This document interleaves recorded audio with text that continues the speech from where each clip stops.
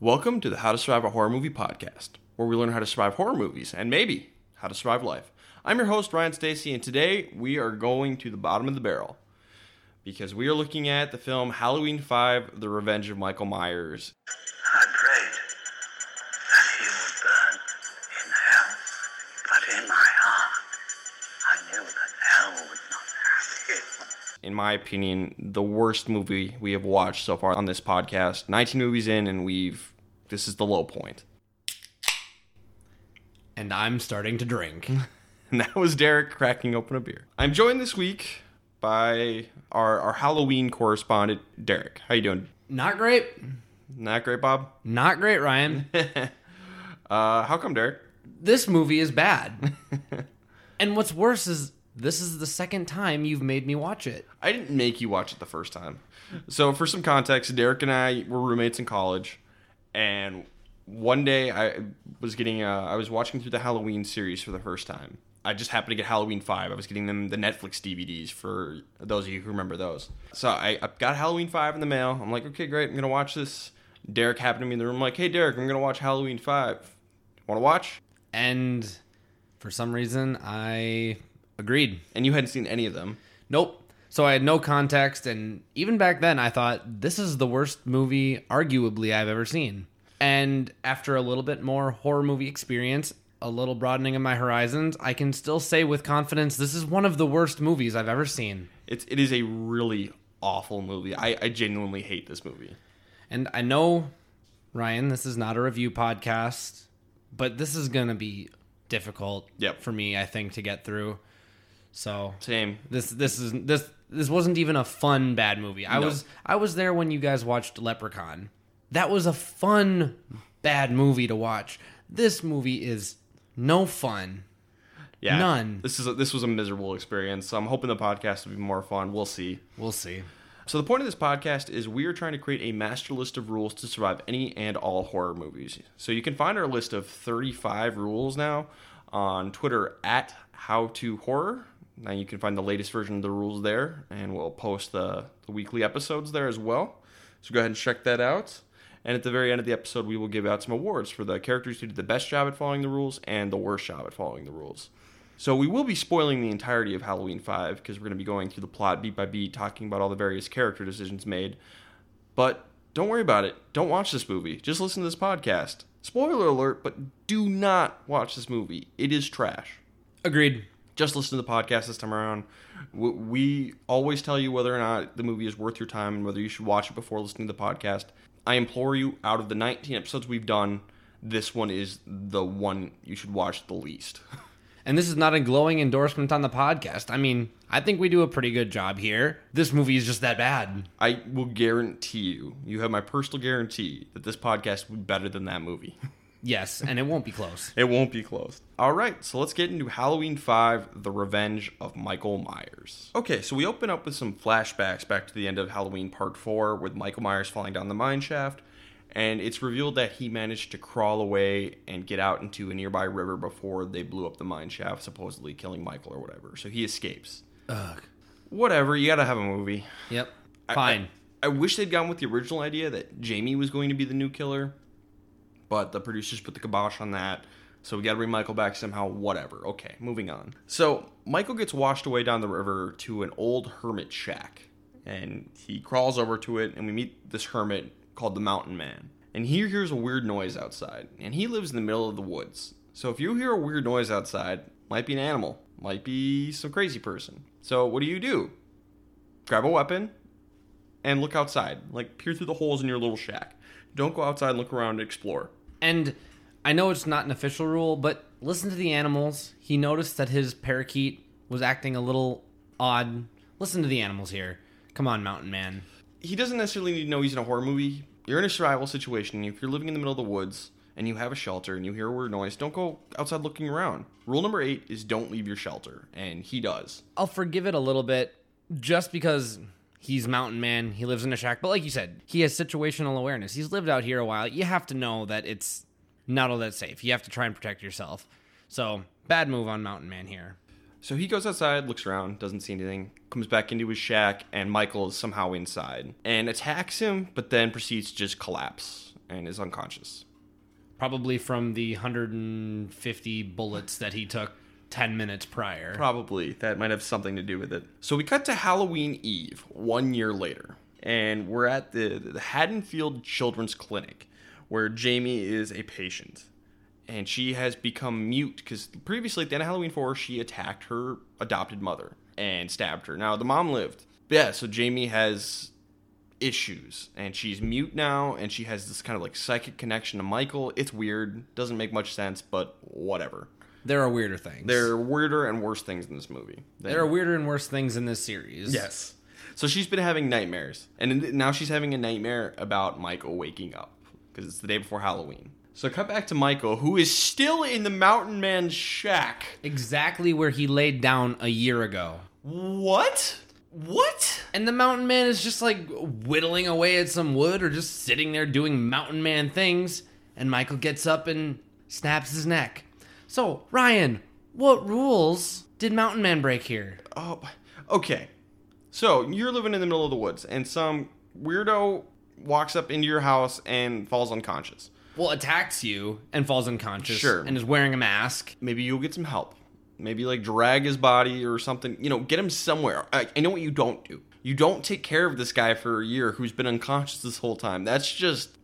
I don't even know what that is. That's insane. That's insane. I was going to say, we have, know you're in a horror movie. Fine. Maybe not know you're in a horror movie, but you're in some kind of weird movie. You got Stranger Danger. Yeah. So you got to watch out for that one. Rule 18, Stranger Danger. But the biggest one, I think, is rule number 30, don't be a good Samaritan. This is above and beyond the Call of Duty here. You just get this guy some help. It could just be someone who's hurt or something. Clearly, he's been shot. You don't take care of him for a year. That's crazy. Yeah, no, this guy, I'll stop short of saying he deserves it, but what do you expect? I mean, this is a plausible outcome. There's, whatever. A year. This is nonsensical. This is some bullshit. So Mountain Man gets killed. Whatever. I don't even know what to say. Whatever. But the other important thing we see here is Michael has this weird tattoo on his wrist that we've never seen before. And because it was completely made up for this movie. The Mountain Man must have given it to him. Yes, of course. But that'll be important for this movie and the sequel. But Michael has the tattoo on his wrist. A year! Whatever. Oh, this is worse than Magic Stonehenge bullshit.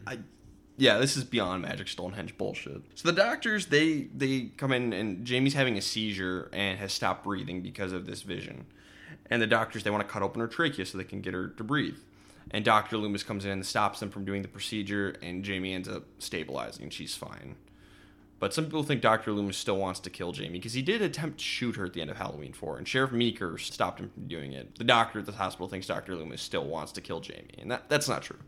Points for continuity, though. Yes. One of the few things I'll say about this movie that is positive. Yeah, the only things I really like about this movie are I do like Dr. Loomis and Jamie. The actors do a good job with the material they're given. So the stuff with them directly and their acting ability is fine. There's not much else I can say, though. Next day, it's Halloween now, and Rachel, her adopted sister, is visiting her from our final girl from the previous movie and the winner of the Randy Meeks Merit Badge from Halloween 4. And I actually want to stop you right there. This is Halloween Day in Haddonfield, a year after the return of Michael Myers. Everybody should know they're in a horror movie. Now, granted, we'll give everyone the tiniest bit of slack, but I just want us to have this overarching thought as we're going through this. This is Halloween Day, and they have 2 instances of Michael Myers doing some pretty whacked out stuff. Yep. So everybody should know they are in a horror movie. I guess they all just assume he's dead because he fell down a mine shaft and they blew up the mine shaft. Yes, but he also survived an explosion and like 12 shots.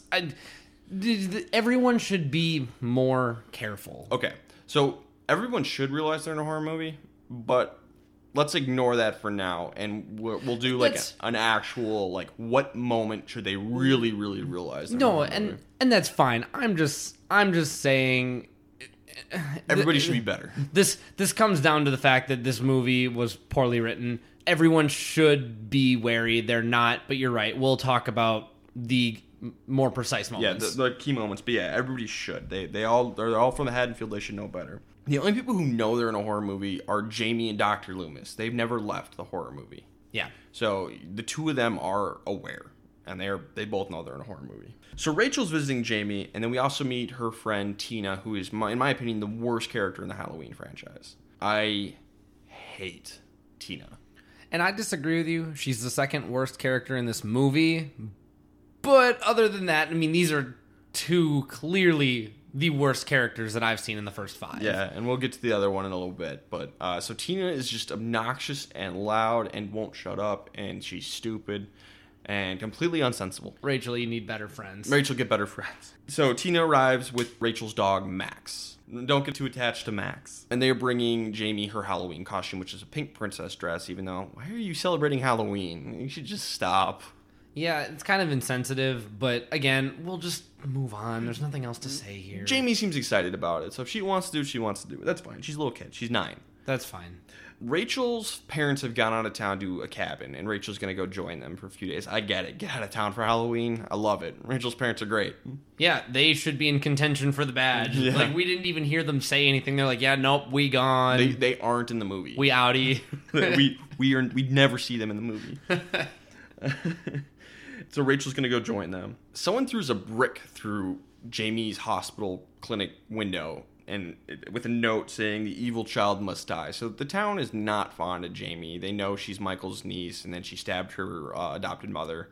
Not that this is any kind of thing that costs anyone anything, but like, come on, don't be a menace. Don't throw bricks through a little girl's window. Yeah, don't throw bricks through a little girl's window, definitely. I mean, don't throw bricks through windows typically, but don't do it to a little girl. She's 9, leave her alone. Don't do it to a little kid. And it's Danielle Harris. She's adorable in this. Also true. I will say it was very stupid for the producers to decide, oh, let's take this adorable character of the last movie and make her mute for half of it. Ugh. Stupid. So Rachel, she kind of feels guilty about leaving, but she and Max go home. And Max is barking a lot because Michael Myers is hiding in the bushes. Rule number 2, constant vigilance. I know, Rachel, you're not really in a horror movie yet, like really, but pay attention to the animals. Like, that is a big sign of dangers. The animals are more acutely aware to the environment than we are. And Max is barking at Michael Myers, and Rachel ignores this. This is the second time that an animal has tried to warn its human. Listen to the animals. Yep. Be aware. Rachel, you survived the entire return of Michael Myers. Why are you behaving like this? Stop. My only thing is that maybe she's just trying to, like, bury all of that. No pun intended. Yeah. My only conclusion is she's trying to bury the events of Halloween 4 and move on and not get back into that amazing headspace she was in to survive Halloween 4. That's the only thing that makes any sense. And I get it. It's just irritating. It is irritating. It feels like regression. It does. Especially because of what's about to happen. Yep. So Jamie has another episode of kind of a vision of Michael, and she sees Max barking at Michael Myers. That's what's happening. Max is in the house barking at Michael Myers, who is outside of the house. Dr. Loomis believes Jamie, which is great. And they call Rachel. They're like, hey, check on Max. Something's wrong. And she's wearing just a towel. And she goes to the back door where Max is supposed to be. The back door's wide open. Max is gone. Rule number 1, you're in a horror movie. If you find your back door open, maybe it was the wind. Maybe somebody came in your house and is trying to kill you. Go with the latter. Rachel should know she's in a horror movie now. And to be fair, what she does next is, I mean, you should be gone already. Yeah. But she picks up the phone. Dr. Loomis had been still on the line and said, you need to get out. You need to call for help now. Something's wrong. She doesn't put on clothes. She doesn't waste any time. She leaves and just goes and talks to her neighbor, who's just this middle-aged dude who's like, hello, toweled lady. Yep. I'll help you. So good on Rachel here. Yeah, Dr. Loomis tells her to follow Rule 11, get out. And she does. She's gone. And they get the cops involved, which is rule number 12, wait for backup. Before going back in the house at all, she is backup come in. She calls in some cops. These two bozos. Okay, yeah. So we meet deputies Nick and Tom, and they are introduced with, like, clown music. This is just bizarre. No, he's not kidding. They literally play some carnival music in the back and do, like, the little nose horn as they walk up to Rachel. above, nothing below. What is happening? Did we put in the Three Stooges or something? What is going on? And apparently they swept the house. Yeah, so apparently these two cops, they went in and searched the house. They did a piss poor job because Michael was in there the whole time. Rule number 3, do your damn jobs. So these two bozos of cops, they missed Michael hiding in the house. And guess what? Rachel's going to die because of their incompetence. It's terrible. These two suck. So Max returns. Max is fine. So I get why Rachel goes back in the house. The police said it was clear. Max is back. Oh, he just run off. He somehow got the door open and ran off. You're no longer in a horror movie, Rachel. With the information she has at this point in time, I think she can assume she's not in a horror movie anymore because there's a logical explanation for everything. Yeah, you can be nervous, but the coast is clear enough. Yeah, you're supposed to trust police officers to do their jobs, and they didn't hear, so it just sucks. It's bad luck. Yeah. Stupid. Tough shake. Loomis kind of like yells at Jamie because he realizes the two of them, Jamie and Michael, have like a psychic connection, and he's like yelling at her to get her to help him, which is really funny. But Rachel, meanwhile, she continues to pack and doesn't notice Michael Myers is in her closet. Rule number 2, constant vigilance. Rachel, you were better at this last movie. But again, yeah, maybe you were burying emotions, I get it. And also, the cops just swept your house. That one's not your fault. But Come this on. one is. This what's about to happen next is. So she hears Max barking, and Max is outside now. And then she hears the sound of glass breaking in her house. Rule number 1, you're in a horror movie again. Yes. You need to grab a weapon and try and get out of this house now. Instead, she goes to investigate the strange noise without a weapon. If you want to explore your house a little bit with a weapon, that's one thing. But she doesn't do it with a weapon. Rule number 5 is lock and load. You gotta lock and load here. You have to. And she goes into another room and finds a picture of Jamie broken. And Michael sneaks up on her and stabs her to death with a pair of scissors. And that's the end of Rachel. And this really goes back to what I was saying. It feels like a regression of her character not to realize the severity of the situation quickly enough to act and at least make it further than 15, 20 minutes into the movie. Yeah, she didn't make it out of the first act of the film. And you know what? Yeah, some of it was tough shake. Some of it was absolutely in her character's control. And ultimately, yeah, Rule 2, constant vigilance, is to me the reason that she's gone. Yeah, and then the failure to lock and load as well. Yeah. And a failure to recognize that she was in a horror movie. Rule 1.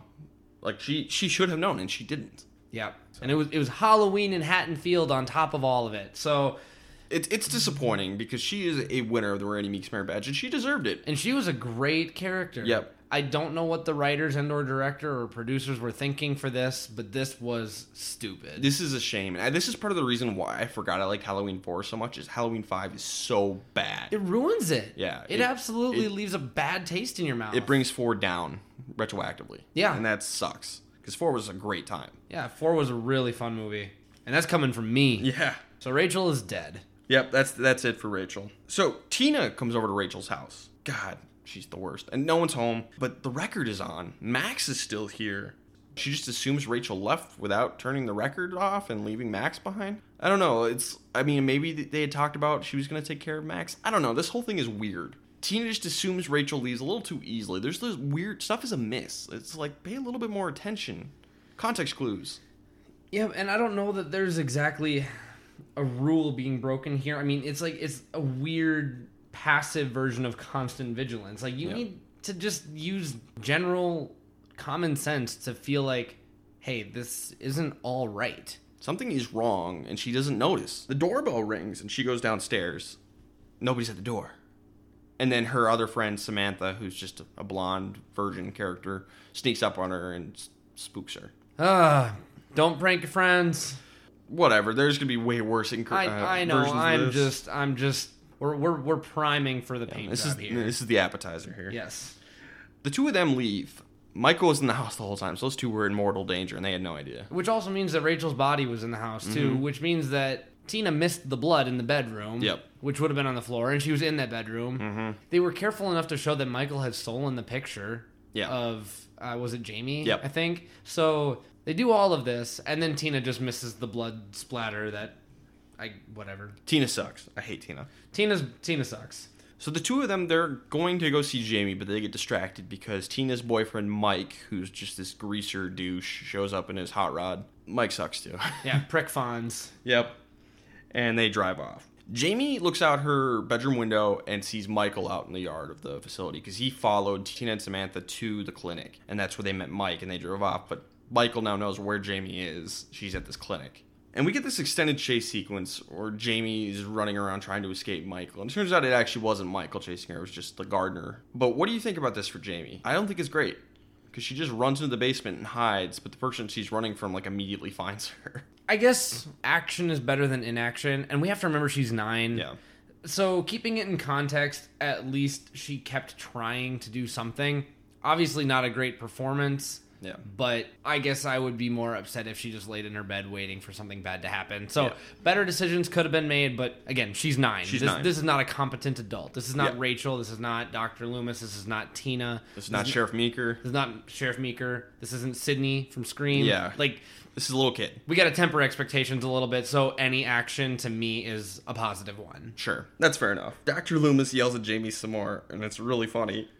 It's really uncomfortable. It is, but it's funny. Because you can tell Loomis is just fed up with this whole Michael Myers thing. He's like, I don't care anymore. Like, people already think that I've gone around the bend, even though all of this crazy stuff happened literally 1 year ago, and everyone except me seems to have forgotten. Yep. Like, me and Jamie, like, we're 2 peas in a pod here. Jamie is not being helpful in tracking down Michael for some reason. It doesn't... and I don't even know if that's true. It's weird. I don't know what to think because Jamie can't communicate with us yet. Well, it's hard because they don't really ever establish this psychic connection between them. I mean, it's kind of like Harry Potter Voldemort. Like, they're connected by this weird power, and if they would have touched on that more, you could stoke that flame a little bit, and then we as the viewer would understand why she's not being helpful. But they just kind of show her being generally difficult. Yeah, and it's weird because when she does have these visions, she is working with Loomis. She is trying to communicate. It's tough for her, but she is trying. It's weird. Yeah, and whatever happened to the chalkboard? Like, she straight up, she wrote on the chalkboard, like, he's coming for me. Like, what the hell During happened the to first that? seizure, she writes that, and she never uses it again, which I think would have been really helpful. It's a solid plan. Return to it. I'm starting to suspect this movie's not well written. That is probably the hottest take you've ever spat. Dr. Loomis reveals that earlier in the day, somebody went to the cemetery, dug up the body of a 9-year-old, and took the coffin. And he's like, what do you think he's going to do with that, Jamie? You're 9. It's like, dude. Whoa. Relax, my bud. You gotta chill. Like I'm all for getting the job done, but sometimes you gotta dial it back from 11 to like 8. I love Dr. Loomis. I really love Dr. Loomis. He bothered me a little bit in this movie. It wasn't the Dr. Loomis who was taking pulls out of the canteen of the crazy preacher man. You know, I liked that Loomis. This Loomis is just like, I'm so fed up. Yeah, I'm tired. Done with these movies. I'm only here because they're paying me a lot of money.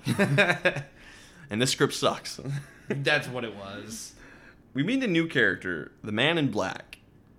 Derek's favorite character in the movie. Who are you? And we don't know who this guy is. He doesn't do anything. Now. He does do one thing. He does one thing. So the Man in Black arrives in town, and we don't know who he is. He's dressed in black, and he's got cowboy boots. He's got the same tattoo as Michael. Yep, and he has the same exact tattoo as Michael on his wrist. Whatever. Dr. Loomis, he has his gun. He's locked and loaded all the time. So rule number 5, Dr. Loomis, good job. Yeah. And again, we've acknowledged this 4 previous times, but Dr. Loomis's goal is not survival. It's never been survival. Yep. But he's still going to do his best to try and take Michael with him if he goes. His goal is to kill Michael Myers. And I think with each subsequent movie, he cares less and less about saving everybody else. I think he's more just about stopping Michael. He's like, we're going to lose some people along the way. Oh, well. But if we stop Michael, he's willing to sacrifice people to stop Michael now. Yeah. I mean, at this point, this is the fourth movie with Michael, so I kind of get it. 4th time's a charm. So he's got a gun, and he goes to the Myers house, and he's looking around the house trying to see if Michael's there. Michael's not, but the Man in Black is. Who are you? What are you doing? Dr. Loomis knows he's in a horror movie, and he's trying to do stuff. He and Jamie are the only ones who know Michael is back. Nobody else pays them any mind, really. And because of his goals, I still don't think he's really broken any rules here. No. He's done what he can. He's doing what he can because nobody else will listen to him. He tries to convince Sheriff Meeker, like, hey, we got to do something. Sheriff doesn't really do anything about it because there's no evidence yet that Michael's back. So Michael watches Tina, Samantha, and Mike, and they're joined by Spitz, who is Samantha's boyfriend. and is also the worst character in this series. Spitz is pretty bad. This is probably just a difference of opinion between me and Ryan because, let me get this straight, Tina is bad. Spitz, there is something about him that just rings this bell. I hate him. I hate him, and I hate everything about him, and everything that he does is trash. Yeah, he's kind of the practical Joker. That's his character. And he's got the worst laugh. Yeah. It's the creepiest, like... Spitz sucks. Ah, So die. he works at a store, and basically their plan is they're going to steal 3 cases of liquor from the store. So Samantha and Tina leave, and his Mike pull her into the alley out back. And they load up the beer, Spitz leaves, and so Mike is getting ready to drive off. And Michael Myers appears and starts scratching up Mike's car. Which is like a classic Mustang, by the way. It's a nice car. Classic Mustang convertible. So, as Ryan stated, this guy's a greaser. Yep. His car is his life. Yep. So, he's going to get out of the car and he's going to be all macho man with this guy who presumably isn't really looking at him right now. And he just kind of says, hey, you want to go? You want to tussle with the boss or whatever? And then Michael He has a crowbar. Yeah, he does. So, Yep. good on him. Lock and load. If someone came up to me and started messing with my car, and if I had a crowbar at me, I think I'd probably do the same thing Mike did. Honestly. I don't think Mike's in the wrong here. He's a douche, but it's like, yo, someone's messing with your property. You have a weapon. Instantly confronting him, I think, is fine. It's just Mike doesn't realize how outmatched he is. See, and if survival's the goal, physically confronting anyone is never the right answer. Yeah. I know that he doesn't really have reason to suspect he's in a horror movie, and that makes this more of like a human-on-human interaction. I don't want to completely discount the whole it's Halloween in Haddonfield and a guy in a white mask just scratched up your car and you are loosely related to the friend group of Rachel who Yep. was attacked by Michael Myers.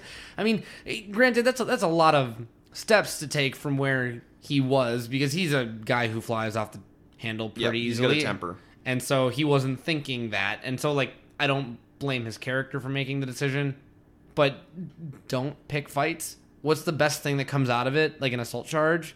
I mean, not great. I think he could get away with it, honestly, because, like, yeah, this guy was damaging my property. I was protecting my property. You could probably explain it away. But Especially if it turns out to be Michael Myers. But it's a moot point anyway because Michael will grab him by the throat and then take this, it was like a gardening tool, Yep. and whoop, Right through the head. right in the head. Yeah, the only thing I really have for Mike is rule number 31, put your ego aside. Yeah, it's your car, it's your pride and joy, and yeah, you're a big macho man, and it's no fun to just run away from this guy, and I probably wouldn't have done it either, but I do think that's his big violation. It's minor compared to what a lot of other people do in this movie, and Mike is surprisingly not that bad, but I think if we had to put a label on it, I think that's his mess up.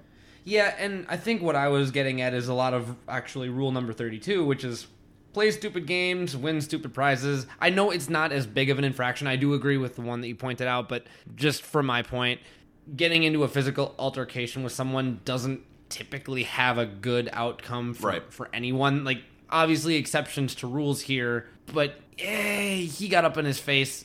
What's the best thing that can happen? But I get it. You're protecting your property. I get it too. Still, to me, there's a little violation there. Yeah, technical rule violations, but I don't blame Mike for his actions. And I can see it. And actually, this is one of the few logical decisions in this movie. I can make myself get there. Mike makes complete sense. Every decision he makes sense. He is not a hard character to get. No, he sucks, and I'm glad he's killed off very early because he could have been a far worse character than Spitz or Tina given time. Yes. So I'm glad we only get like 3 scenes with him and he's done. But we do get to keep his car, which is kind of cool. Yeah, Michael drives his car for most of the movie. Michael drives Michael's car. Yep. That won't come into play. So the clinic is holding a Halloween costume pageant that night. Again, you should probably stop with the Halloween in this town. Just cancel Halloween in Haddonfield. Nothing good happens on Halloween. Yeah, I would think a Halloween movie where an outsider who doesn't know the history comes to Haddonfield and, like, Michael has returned. Like, maybe you can make it a dumb group of teenage friends And they come to Haddonfield, and everyone, like, boards up their windows and, like, picks up their cats and brings them inside, and everyone's like, what the hell's going on? That's a like, way better movie. Halloween in Haddonfield? Like, hey guys, for Halloween this year, let's go to Haddonfield because the legend of Michael Myers. The interweb says that this is one of the most haunted places in the United States. Oh my god, let's go. And they go there, and everybody else boards up, becomes a ghost town at night because everybody boards up or leaves town or whatever. So it's just these dumb teens left out in the streets at night, and Michael's here. And no one's going to help them. That's a plot of a movie right there. Sorry, I don't know how we got off track here, but I love this movie already. We already wrote a better Halloween movie than Halloween 5, and it took us a minute. But yes, like you said, just best stop with the Halloween parties here. Not a good plan. So we see the man in black is outside of Rachel's house watching, and Tina's inside getting ready for Halloween, getting her costume on. And Michael Myers drives up in Mike's car wearing a different mask than normal to pick up Tina. I don't know why any of this happens. What is Michael's plan here? Why does he go pick up Tina? I don't know. And, we talked about this in the Halloween 4 podcast about Michael kind of being like a tactical genius. Yep. He has a goal, and he has the weirdest but most successful ways of getting it done. I mean, he's ultimately failed, but there's always a reason. You're absolutely right. What are you doing? Where are you going? What is his motivation? There's nothing. I don't know. He's just driving around in a Mustang. Maybe that's all he wanted, was cruising the main. Yeah, he likes the car. I honestly don't know. Jamie has another episode, and she sees that Tina's in danger and figures out Tina has made Michael stop at a gas station to get cigarettes. I don't know. Which, by the way, how did we stop at this gas station? I think we missed the part where Tina gets in the car with Michael saying, Come on, Michael, who is her boyfriend's name. Let's go, Michael. Stop for cigarettes, Michael. And of course, Michael Myers listens for some reason. So now Tina thinks she's in the car with her boyfriend, but she's in the car with Michael Myers, puts his own mask back on when she's in there getting cigarettes, and then you go ahead and continue. This is the most ridiculous part of the movie. Yeah, it's bizarre. I kind of liked it because at least it was a comical break in this just nonsensical pile of crap movie. The good news is Dr. Loomis again listens to Jamie, and they get the police out there instantly, and they pick up Tina, and Michael drives off. So Tina is saved. She has no idea she was in so much danger, but she was saved. They bring her back to the clinic, and Jamie can all of a sudden speak again. Fine, I'm good. For some reason, Tina's what did it for her. Which I don't know why Jamie likes Tina so much. Tina sucks. Gave her a pink tutu. Yeah, I guess. Tina still wants to go to this party, because obviously she's a high school teenager and wants to go party, get drunk, get laid, whatever. I mean, fair enough, but not right now. And Jamie's just begging and pleading for her to stay. Tina, just stay. Tina, just stay. Don't go party. Yeah, sometimes you gotta lay it down. Just give up for the night. Call it, chalk it up as an L. Yep. Try again at Thanksgiving. Have a Thanksgiving party. And Dr. Loomis asks her to stay too, and he's telling her, please be sensible. And she's like, I'm never sensible if I can help it. And then she do out the house. She's so weird, and I hate her. So Loomis sends officers Nick and Tom with her just to keep an eye on things. And they give her a ride to the party. And Billy overhears where the party's going to be at. We haven't even established who Billy is yet because he hasn't really been important. But Jamie's best friend and kind of crush in the clinic is a kid named Billy who's got a stutter. And Billy overhears that they are going to a place called Tower Farm for a party. Michael follows the cops and Tina, he's driving behind them to the party. Come on, cops, do your damn job. And also constant vigilance. There's somebody following you. Yeah. You should know. Yeah, I guess they'd figure Michael Myers can't drive, but he can drive, so I don't know. It's whatever. Like you said, they're bozos. They're bozos. These are not good cops. But then again, they did have to replace the entire force from the last movie. The entire police force besides Sheriff Meeker got killed last year. So. I can't believe I just logicked my way into this being a piss-poor police force. There's something there. I'm sure that was completely accidental on the filmmaker's part. Oh, yeah. But there's some story logic. And then the man in black is outside the clinic for some reason. Because he's here. Doing things. So Jamie disappears. Dr. Loomis realizes Jamie is gone. And Billy goes after her and catches up to her. And Jamie wants to go save Tina because Tina's in danger. Michael's going after Tina. And Billy's like, yeah, they're at Tower Farm. I'll go with you. So the two of them are on foot and they're heading for the farm. They're little kids. Nobody else is really listening to them. Dr. Loomis tried. So I get they want to save Tina because nobody else is going to. And again, this comes back to what I said before. If you're a kid, action in this sort of situation is better than just being the useless bump on a log that gets everybody else killed, because it's not what Jamie is. Nope. It's not what she was last movie, really, and it's not what she is here. No, she's a hero. She's trying to save lives. Like, Yeah. she really is. I don't know why she's trying to save Tina's life, because the world is better off without her. But Jamie is trying to save Tina's life. So I'm okay here because I'm okay here too. survival's not her goal. It's not. It will be later, but Yes. right now it is. She's trying to save others. Yes. Admirable. Yes. We're at the party now. Tina, Samantha, and Spitz are all here. The cops, deputies Nick and Tom are outside. Michael arrives at the party. And the cops start playing cards. Rule number 3, do your damn jobs. Just keep an eye on things. Constant vigilance. Rules number 2 and 3. No, they're playing cards. And also they're letting a bunch of teens drink. Which, I mean, I get. I don't care. Yeah. But you're just bad cops. Yeah. You're really bad. They're really bad. Like, I want to find more rules that they're breaking, but they're just really bad at 2 and 3. They're really bad at 1, 2, and 3. They're real bad. So this is like the dumbest thing in the movie, I think. So Tina, Samantha, and Spitz decide to play a prank on these cops.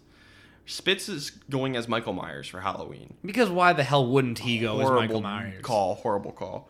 But they pretend he's actually Michael Myers and it goes after the two of them with a knife. And the cops, and to their credit, they pull their guns and point them at Spitz. And they're like, freeze, stop what you're doing. And they are so unfazed by having guns in their face. And they just keep going with, like, they're goofing around and running off like crazy lunatics. Ugh, I hate these three.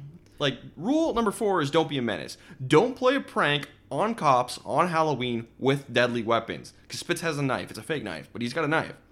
And then rule 32, play stupid games, win stupid prizes. What is the best case scenario here? There isn't any. Nothing good can come from this. Like, Nothing. Like, the best case scenario is what happened. You had guns pointed at you. And walked away unscathed. And got away. Didn't get arrested. Yeah. Stupid. I hate Spitz. He's trash. Yeah. Tina's bad. Knock off Reese Witherspoon is pretty bad, too. That's Samantha. Oh, God. It's terrible. And they're completely unfazed. And they go run off into the barn. Where they go play with cats for a while. Which is like the best part of the movie. the best part of the movie. Because the cats are adorable. Yes, then they're little kittens. Michael enters the barn as well. So he's in there. We got 4 people in there. Tina hears Michael enter the barn, but she just figures it's Spitz and Samantha. Fair enough. I mean, and it could be some other teenager from the party. There's no reason to think Michael Myers is here. And then Spitz plays another prank, and he drops a hay bale in front of Tina, scaring her. Stop it! Rule number 4, don't be a menace. Whatever. I hate Spitz. Spitz sucks. So Tina ends up leaving to give Spitz and Samantha some private time. And then Spitz plays another prank on Samantha and scares her, pretends to be Michael Myers again. And pretends to stab her. Yep. And then Samantha's like, oh, it's fine, and they have sex. I've got nothing. Rule number 4, Spitz, don't be a menace. Ugh.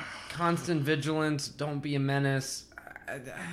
So Michael appears and he stabs Spitz to death with a pitchfork. Thank you. Now, besides don't be a menace, I got nothing for Spitz because he didn't even know he was in a horror movie. There's nothing he could have done besides don't be a menace. Yeah, constant vigilance and don't be a menace because, I mean, obviously you're distracted with other things. Yeah. In Haddonfield, on Halloween. I get what you're saying. Ultimately, it's don't be a menace and then you wouldn't be in the position you're in. Yeah, and here's the thing. Even if he hadn't played any of those jokes, likely the two of them would have just gone to the bar and to have sex. Cut all the pranks out, I could definitely see it ending the same way. He didn't even know he was in a horror movie, so there's not a real reason for him to be paying that much attention because he's getting laid. Besides it's Halloween in Haddonfield. But beyond that, there's no evidence to suggest that he's in a horror movie yet until it's too late. Yeah.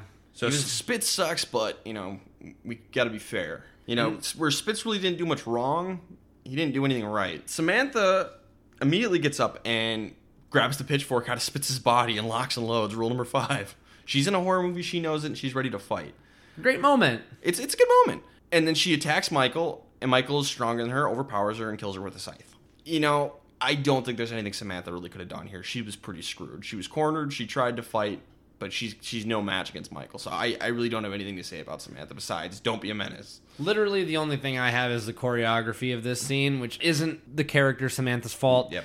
I would have liked to see something a little bit more dramatic. Instead, Michael just kind of brushed the pitchfork aside and then scythed her. Yep. So it was a little disappointing, but ultimately you're right. She was done for either way. Screwed. So the cops, they hear the screams, and to their credit, they don't think it's or at least one of them, I don't know, thinks that didn't sound like a normal sex scream or anything like that. And they don't think it's a Boy Who Cried Wolf situation. They're both like, I wonder what that was. And they don't get out of the car, but it's not like they're ignoring it. So, which is kind of where I thought it was going. Yeah. I thought it'd be like, oh, they're fine. Boy, you cried wolf. Though. And honestly, I would have been okay with that. That's not good look for the cops. Like, you need to take these things seriously all the time. Yeah, but I get it. But I also hated these 3 teenagers enough to where I'd be like, oh, It's yep, fine. Good. I'm glad. So they kind of poke their heads out and they see Michael exit the building. They can assume it's Spitz because they saw Spitz dressed like this.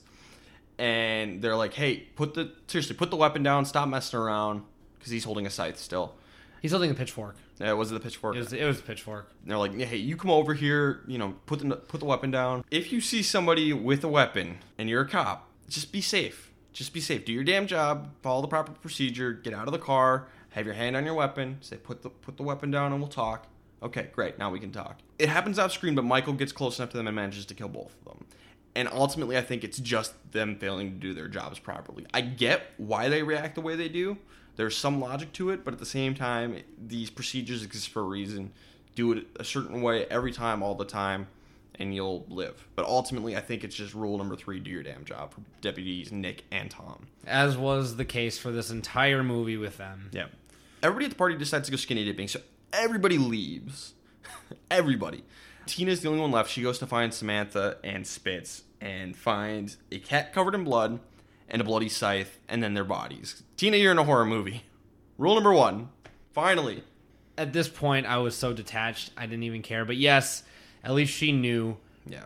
But she was almost given a free pass because Michael wasn't in the immediate vicinity. Yeah.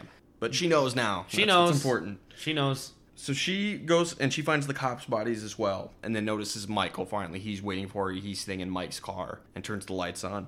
And at the same time, Jamie and Billy arrive, and we get this weird car chase where they're all on foot running around in this field, and Michael's chasing them with their car. And by the way, I know that we don't follow the Zombieland rules here, but them kids got cardio. Yeah. They hoofed it all the way to this farm, and then she's still running from the car. This is some good stuff.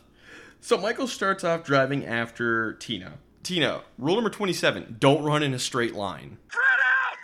It'll confuse him! Try running a serpentine pattern! He's incapable of rapid course correction! Serpentine, everyone! Serpentine! God, we have a rule for everything. Yeah, she just runs in a straight line, zigzag a little bit. Throw him off. And especially, not that you would know this, but he's driving a classic American muscle. That thing is rear-wheel drive. It does not handle on dirt. It cannot take good corners if it's not on tar. Running not in a straight line could buy you precious time.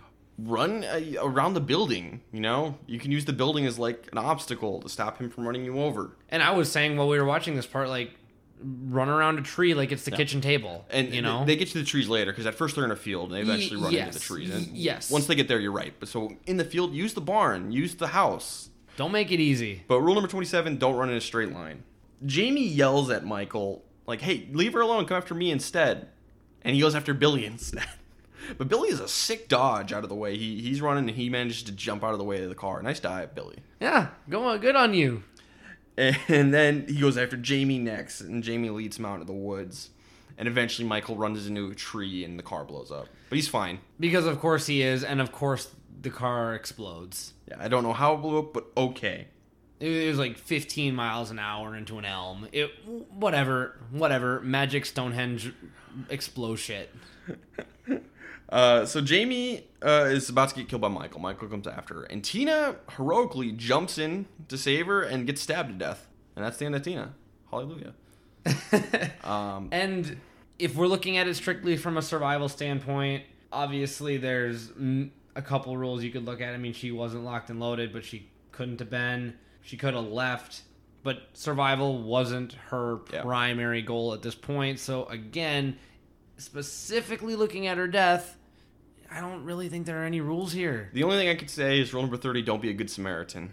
Like, I get jumping in to save a little kid's life, but technically, if you want to live, you shouldn't do that.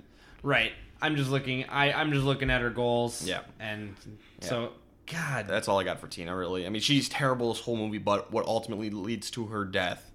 And maybe they wouldn't have been in this situation if she had, not run in a straight line or hadn't been a menace or whatever. Maybe butterfly effect, other things would have happened. Yeah, and I talk about this all the time whenever I'm on the podcast. I say, There were many bad decisions that led us to this point, but if you drop me in at this moment and we examine it from there on out, I don't think she made any mistakes in her death. I get it. Just rule 30, don't be a good Samaritan, but I get why you did it. You're trying to save a 9-year-old kid, and that's admirable. Sure. So Billy and Jamie run away. Dr. Loomis finds them, and Sheriff Meeker arrives with a whole bunch of cops. So they're safe now, and Billy is out of the movie. You never see him again. Jamie finally agrees to help Dr. Loomis. And so Dr. Loomis shouts at Michael, like, hey, go home. Go to your house. I'll be there. Jamie will be there. We'll finish this. Great. Let's go to the third act. So the plan is Jamie is bait. She's sitting up in the old bedroom of Judith Myers, brushing her hair just like Michael's sister was all those years ago. There's cops surrounding the house, hidden everywhere, including, Sheriff Meeker's running the operation. Dr. Loomis is in the house. And then we have Deputy Charlie, who's up with Jamie in her bedroom. And so they're waiting for Michael to show up, and they're going to kill him. Decent enough plan. I mean, at least they have a lot of people. I like this so far. It's fine. Sheriff Meeker is one for preparation. We know this. Yes, yeah. He's a tactically minded guy, and more evidence of that. He's barely in this movie, but I like this move for him. Mm-hmm. So Jamie has another episode about Billy. Billy's in danger. And at the very same time, they get a distress call from back at the clinic. Michael's attacking the clinic. And so Sheriff Meeker, he's like, all right, this is done. Everybody move out. We're going to the clinic. Bring Jamie to the police station. And he rolls out. Fine. I like that. That's a good plan. We're going to call this off. We have a location of Michael. Let's get Jamie to safety, and we'll go get Michael. Dr. Loomis sabotages this completely. Because everybody leaves, Dr. Loomis goes up and holds Deputy Charlie at gunpoint. And he's like, no, we're not leaving. Michael's on his way here now. This is all his plan. Michael will be here shortly. We ain't leaving. What do? You got a crazy man with a gun fucking up the works. And, I feel like you could almost go with, Dr. Loomis, don't be a menace here. Yeah. I'll even go so far as to say, I get that he doesn't care that he has to make sacrifices to stop Michael. You're still being a menace at this point. Yeah. Because now you're purposely getting rid of backup. You know that Michael's not going to come while they're there, but just, I don't know. You can split hairs all you want on this. Yeah. It's tough to go either way. He at least has a plan. He's got a way to stop Michael. Mm-hmm. And it's ultimately going to work. At least he's got a plan. Mm-hmm. So you can say that. The only other officer here is Deputy Eddie, and he's outside in the car waiting. And he lets them know, hey, another car just showed up. Oh, wait, it's a police car. And the police car crashes into Eddie's car, and it's Michael, and he kills Eddie. So for Deputy Eddie, just a little slow on the draw, I think, there. He got hit by another car, and he just needs to move his ass. He was really slow, and Michael just got him. So I guess Rule 28, run, bitch, run. Run, bitch! Run! Basically, that rule just means move. Move with a purpose. And he didn't and got killed. I don't have anything else really to say about it because, he saw a cop car coming. Nothing to suspect. Coming quickly. A serious situation. Rear ends him, knocks his head against the steering wheel, and then, like you said, before he even acts, he's kind of dead. Yeah. So, he had a little bit of an opportunity to do something, but not much. Not much. Just needed to move his ass. Deputy Charlie and Jamie stay in the bedroom. He goes back downstairs. Dr. Loomis goes back downstairs. And Michael shows up. And Dr. Loomis tries talking to him very calmly. He's like, yeah, Jamie is here. You can see her. We can get rid of this rage you have, Michael. Just come with me. She's over this way. She's not upstairs. She's definitely not upstairs. Just come this way. And Dr. Loomis has set up this trap. It's a chain net of heavy chains. And I think he's trying to lead Michael towards that right now. Mm-hmm. But when he tries to get Michael to put down his knife, Michael just slashes him. It's like, no, get out of my way. Michael Myers, no half measures. Come on. No more half measures, Walter. I feel like, genuinely, there is a soft spot in Michael's heart for Dr. Loomis. For being that one constant in his life after he kind of went psycho. Because this is the third time that he could have killed him and just kind of chose not to. Yeah. This feels like Bruce Willis and Samuel Jackson in Unbreakable. Or Joker and Batman. You have to have the two of them. There always has to be one and the other. Perfectly balanced as all things should be. Yeah, Michael definitely should have double tapped here. He should have. Rule number 6, double tap. But yeah, there must be something there. It's the only thing that really makes any sense. Because I will say, I think this is the most sympathetic portrayal of Michael we get in the series. There is a little bit of humanization there. Because we see him crying at one point, and they talk that it's just an insane rage that's causing him to do all this. So there's something there with Michael's character. So I don't know if that means anything, but it's something. This is such a bad movie that to me it means nothing. Sure. But you're right. It makes examining his motives maybe a little bit more interesting because it's not just some evil possessing him. It's given a name, and it is rage, like unsatiable rage. Michael comes upstairs. Deputy Charlie's like, yeah, we gotta get out of here. So he's trying to make a rope ladder out. And Michael starts breaking down the door, and the deputy opens fire and gets him a couple of times. But it's Michael Myers. He's not gonna stop. So he just comes in and ties a noose around Charlie's neck and throws him out the window. Rip. Oh my gosh, you clumsy, clumsy man. Rope ladders are difficult, but they're not that difficult. Well, to be fair, he tied it to some rope and it broke. I mean, or he tied it to some wood and the wood was rotten. That was the issue the first time. It was the issue the first time, but then he had it attached to a radiator, and then he was starting to climb out the window, and Jamie was going to climb out with him, but then he climbed back in, and then he turned around in a circle, and then Michael was breaking down the door, and then at point-blank range, he missed Michael like 3 times with the gun, and then turned back around, he was like, got him, and then like, he didn't say got him, but like, he was kind of had that like, yeah, now we can go. And then, like you said, Michael like charges through the door like a bat out of hell, Yep. and just... yeah, nooses him. So what would you say Charlie did wrong here? Because I think he was kind of screwed. You know, he missed a couple of shots, but he got Michael a couple times, and even if he had hit with all his bullets, it wasn't going to stop Michael. You know, I don't think that there are any blatant rule violations here. I think, if anything, he could have bought himself more time by simply doing better. But when it boils down to it, no rule violations, I think. I think he so did either. everything he could have done. I think trying to escape was the right move Yeah. because Loomis obviously wasn't overly concerned with Loomis either does of their not have lives. either of their best interests at heart. No. And so, you know, Charlie tried his best, but just wasn't enough. Yeah. Okay, so we cut back to the clinic. It's revealed a couple of people are dead, including the doctor, the head of the clinic. Got nothing to say about these people. We don't know enough about what happened to them. Yeah, is Billy dead? No, Billy's not dead. Okay. We'll never see him again in the series, but I think it's the doctor. We see his corpse, and I think the other body is supposed to be the nurse, the nice nurse who looks after Jamie. I think that's her. That's what I remember. We don't see her body, but I think that's what the director said. There might have been a deleted scene or something. I guess I just assumed it was her, so I haven't read anything. But Yeah. But that's it for there. We can't say anything about them. 'Cause No. we don't know. So Jamie goes and hides in a laundry chute, and this is my favorite sequence in the movie. I do think she's a little too loud because Michael finds her pretty quickly because she's talking to herself like, please don't find me, please don't find me, please don't find me. I don't know for sure if that's what gives away her position, but it certainly didn't help. Rule number 26, don't give away your position. Now again, 9-year-old kid, she's doing pretty well considering, but, you know, still it is a rule violation. you can do better. Yep. But yeah, Michael opens the door and she falls down to the bottom of the chute, which is locked. And so Michael goes back down to the basement and is trying to open it. And Jamie manages to crawl back up, and Michael's stabbing through the side of the vent. It is pretty cool, but Jamie manages to climb out and escape. all I was thinking during this whole thing was, man, Michael's got to be so frustrated. Like, Seriously? it's kind of like you go downstairs and then you forget what you were bringing downstairs. So you have to go back upstairs to get it, then back down the stairs again. Nobody likes stairs, not even paranormal slasher villains. And, you know, this is the perfect place to give up. But to Jamie's credit, Rule 17, never give up. The next thing you try my work, she falls this. Yeah. She gets away. She gets out. I love this. It's really impressive on Jamie. So Jamie goes up to the attic where she finds the dog Max dead. Rip. Michael didn't need to kill Max. Come on. It was unnecessary, but he needs to kill a dog in every movie. Basically. And then finds the bodies of Mike and Rachel, which is pretty devastating. So now Jamie is cornered. She's in the attic. She honestly shouldn't have gone up there. Rule number 15 is don't run upstairs. She went upstairs in the attic, which was a bad move. But now she's up here. And so she just gambles hardcore. There's the little 9-year-old's coffin there. And she just crawls into the coffin and just lays there. Michael comes upstairs and is like getting ready to stab her. And she tries to appeal to his emotions and starts talking to him. Uncle Michael? Uncle Boogeyman, and gets him to take his mask off, and they kind of share an emotional moment. We see Michael crying. It's almost interesting. Almost, but it's not.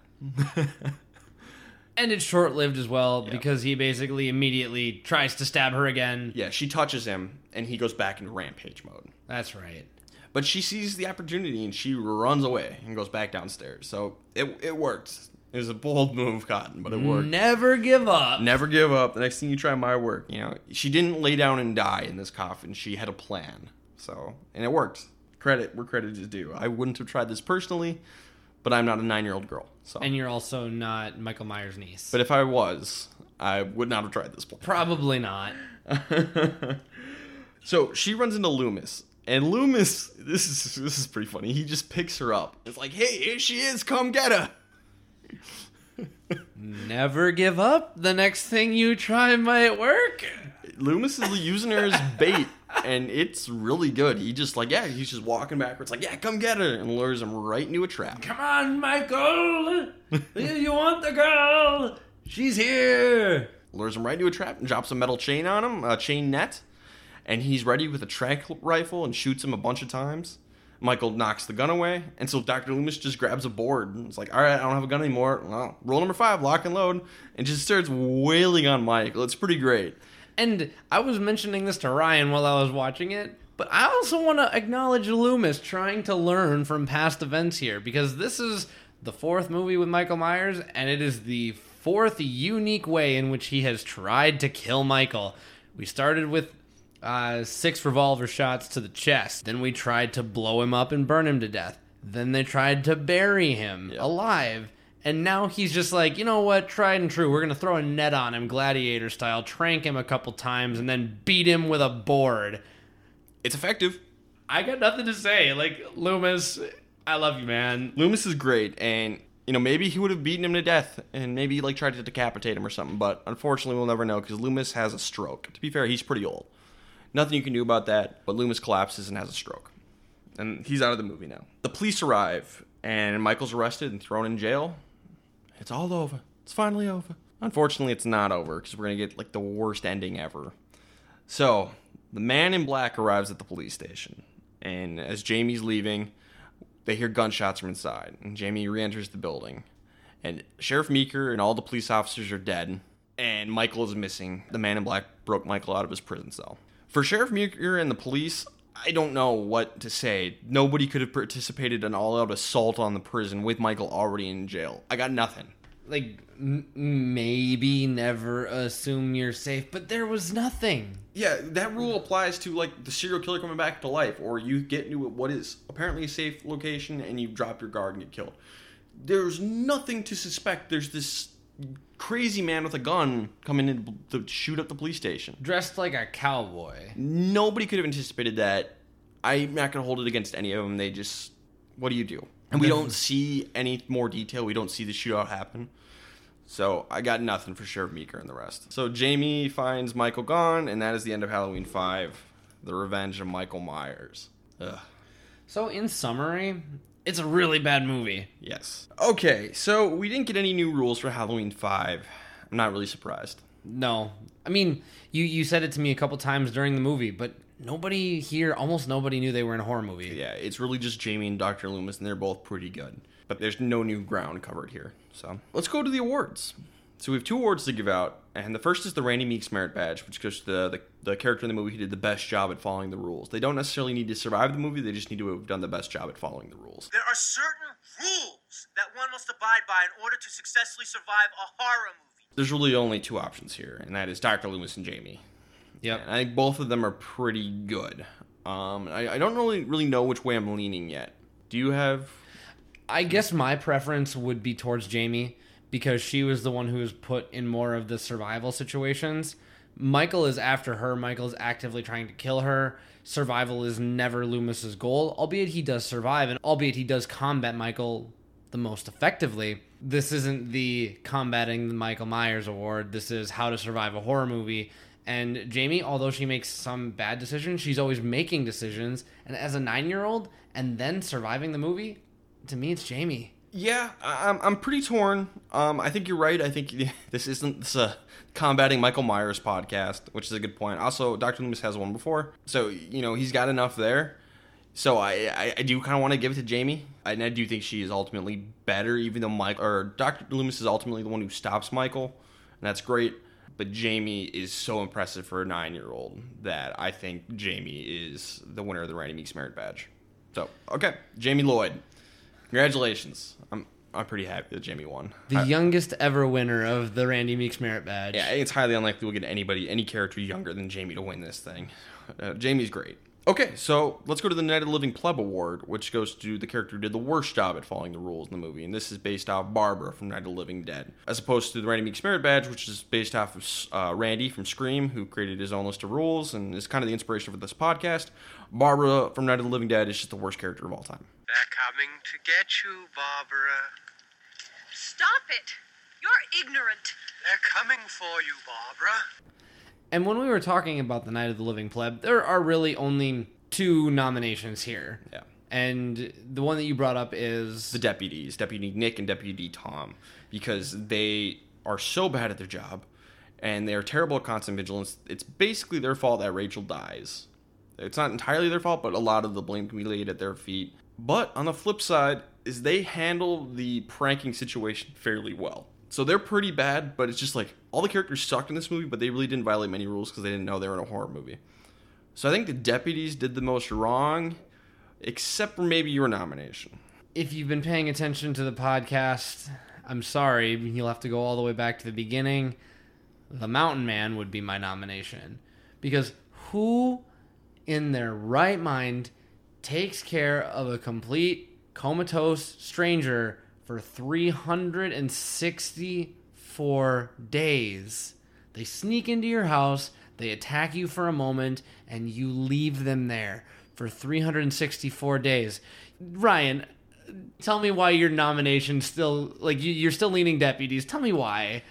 The problem I have is this Mountain Man, this is so illogical. It just doesn't compute. Like, I can't, like, I can't wrap my mind around this. It's like I'm trying to plug in an electrical cord, two electrical cords, and it just won't go. This doesn't work. This doesn't connect because it makes so little sense. But I think I've decided to go with the Mountain Man because one other thing is he also, when he hears a weird noise, he goes outside to look around. And ultimately, the cops weren't complete zeros. They were pretty bad, but they weren't complete zeros. Where the Mountain Man, complete zero. Seems like a nice guy, but this makes so little sense that I think I have to give him the Night of the Living Pleb Award. Because he's a pleb. Yeah. He is nothing better. So, And I want a chance to talk about this weird MF or 2. What are you doing, man?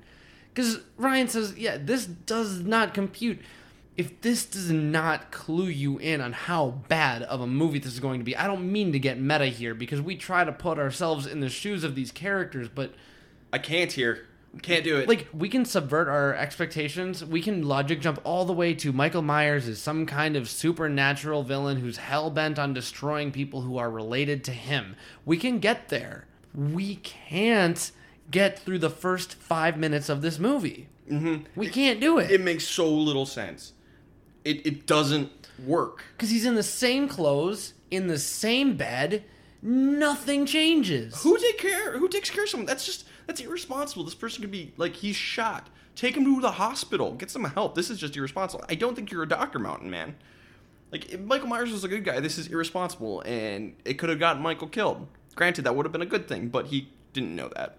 But this is just irresponsible. Trying to be a good Samaritan, simultaneously doing a good job at it, but failing, getting yourself killed, going outside your shelter when you hear a weird noise without a weapon while you live in the middle of the woods. Mountain Man, you are the Night of the Living Pleb, and you are not so living anymore. Good riddance. Oh my gosh.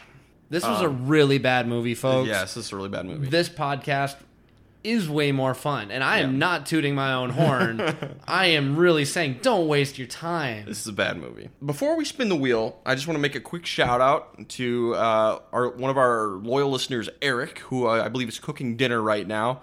He's listening to all the podcasts. Thank you very much, Eric, for your loyalty and your support. I hope whatever you're making is delicious. So thank you. That was a gorgeous dedication. Okay, Derek.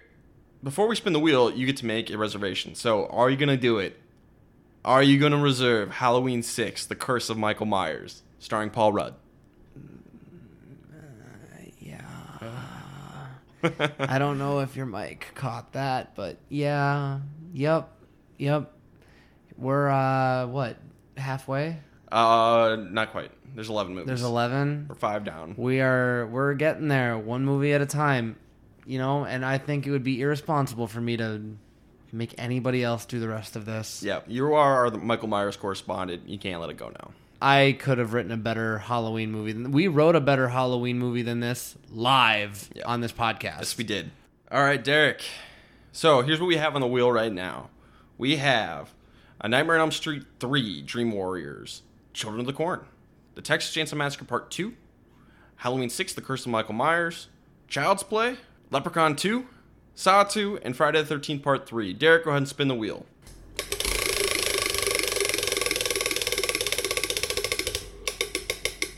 And folks, we've finally done it. We landed on Child's Play. That has been on here since the beginning, and we finally landed on Child's Play. That's exciting. My good friend Nick Guimont will be on the podcast. He's not been on before. He was supposed to be on for the Texas Chainsaw Massacre podcast, but got sick, and you filled in for him. And you know what? I'm glad I did. Yes. I'm glad I got to witness Franklin in all of his inglorious horribleness. So I'm really excited. I think Guimont's going to be really good. So stay tuned for that. Derek, you want to plug any social media? As always, Instagram on Wednesdays, we wear pink. Other than that, just make sure that you're following Ryan on Twitter at how2horror. That is how2 horror. Yeah, so Instagram, we're at How to Survive a Horror Movie, so check that out. That's pretty much it. Derek, thanks for being on this shitty-ass movie podcast. Because no one else would have done it. Yeah, exactly. All right, that about does it. This has been How to Survive a Horror Movie podcast. Stay safe out there.